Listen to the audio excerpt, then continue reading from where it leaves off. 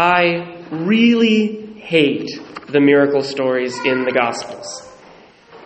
It's not because I don't believe in miracles. I'm not like Thomas Jefferson, who cut every instance of the supernatural out of his Bible. I absolutely believe in miracles, and I absolutely believe in the literal occurrence of the miracles described in the New Testament.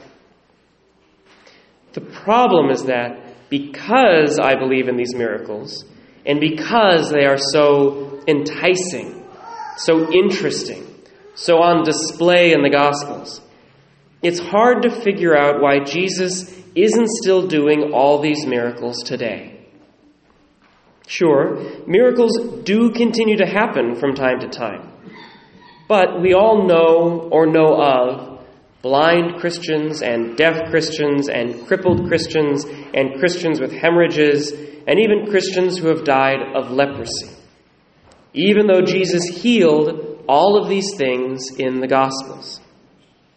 And of course, Christians still die, even though there are 3 different stories of Jesus bringing the dead back to life.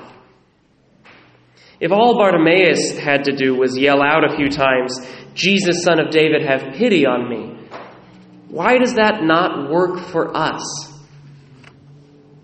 It seems that either Jesus cannot actually do miracles and did not do the miracles in the Gospels, which I reject, or that Jesus actually did die and is not present to us today, which I reject, or that Jesus does not actually care about us enough to heal us, which I doubly reject. So then what's going on?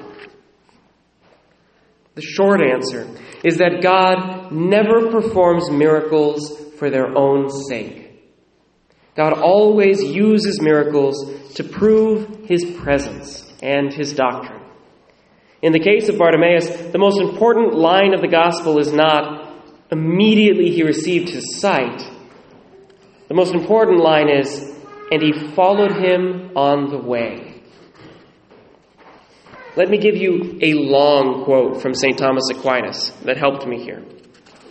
St. Thomas says, "God enables man to work miracles for 2 reasons. First and principally, in confirmation of the doctrine that a man teaches. For since those things which are of faith surpass human reason, they cannot be proved by human arguments, but need to be proved by the argument of divine power. So that when a man does works that God alone can do, we may believe that what he says is from God. Just as when a man is the bearer of letters sealed with the king's ring, it is to be believed that what they contain expresses the king's will. Secondly, God enables man to work miracles in order to make known God's presence in a man by the grace of the Holy Ghost, so that when a man does the works of God, we may believe that God dwells in him by grace. Now both these things were to be made known to men concerning Christ, namely that God dwelled in him by grace, and that his supernatural doctrine was from God."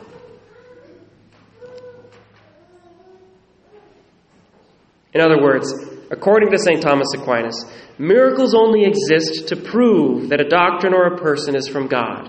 So Jesus only worked miracles in order to prove that he was the Messiah and the Son of God. Now, it's hard to disagree with St. Thomas Aquinas here. I can't think of any miracles in the Gospels that are not explicitly connected somehow to faith, that are not intended to confirm belief in the divinity of Jesus. In fact, the Gospel of St. John makes this far more explicit than the other Gospels. In John's Gospel, Jesus constantly berates the scribes and the Pharisees for seeing his many signs and refusing to believe in him. Jesus makes clear that the purpose of his miracles was so that people would believe that he was the Messiah and Son of God.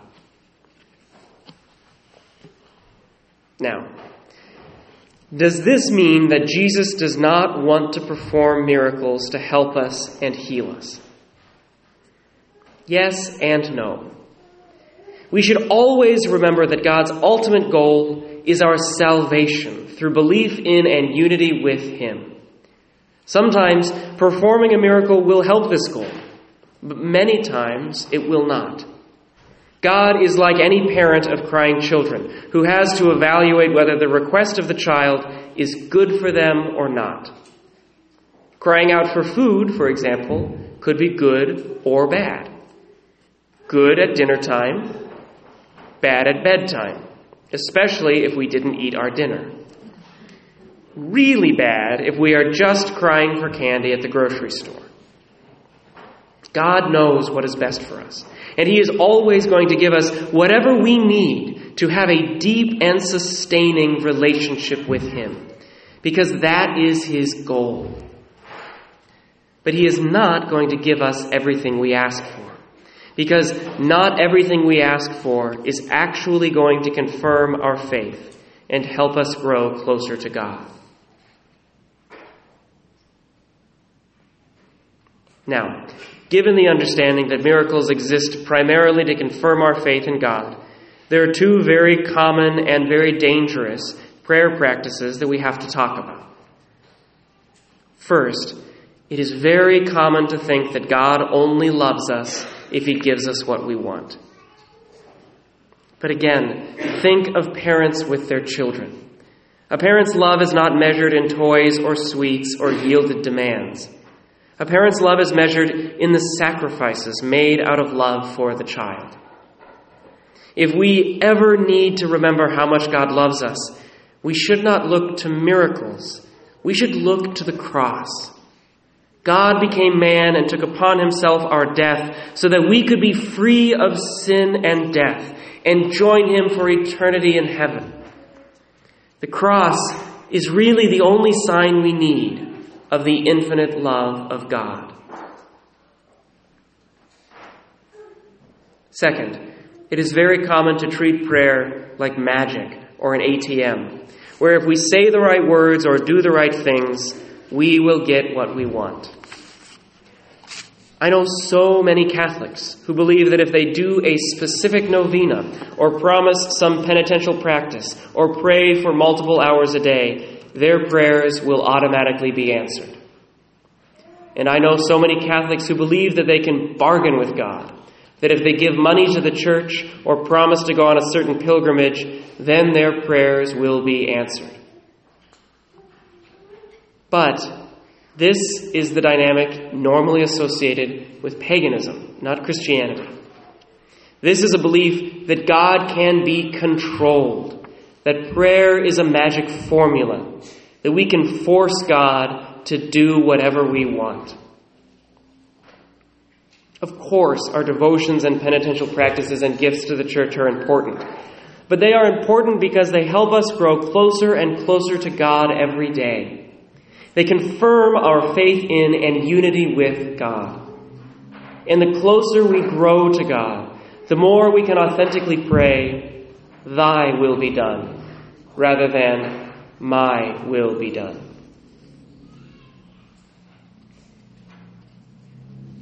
My brothers and sisters in Christ, I don't want to turn you away from prayer. I just want you to pray for the right things. The things of this world will pass away, but our unity with God, that's going to last for eternity.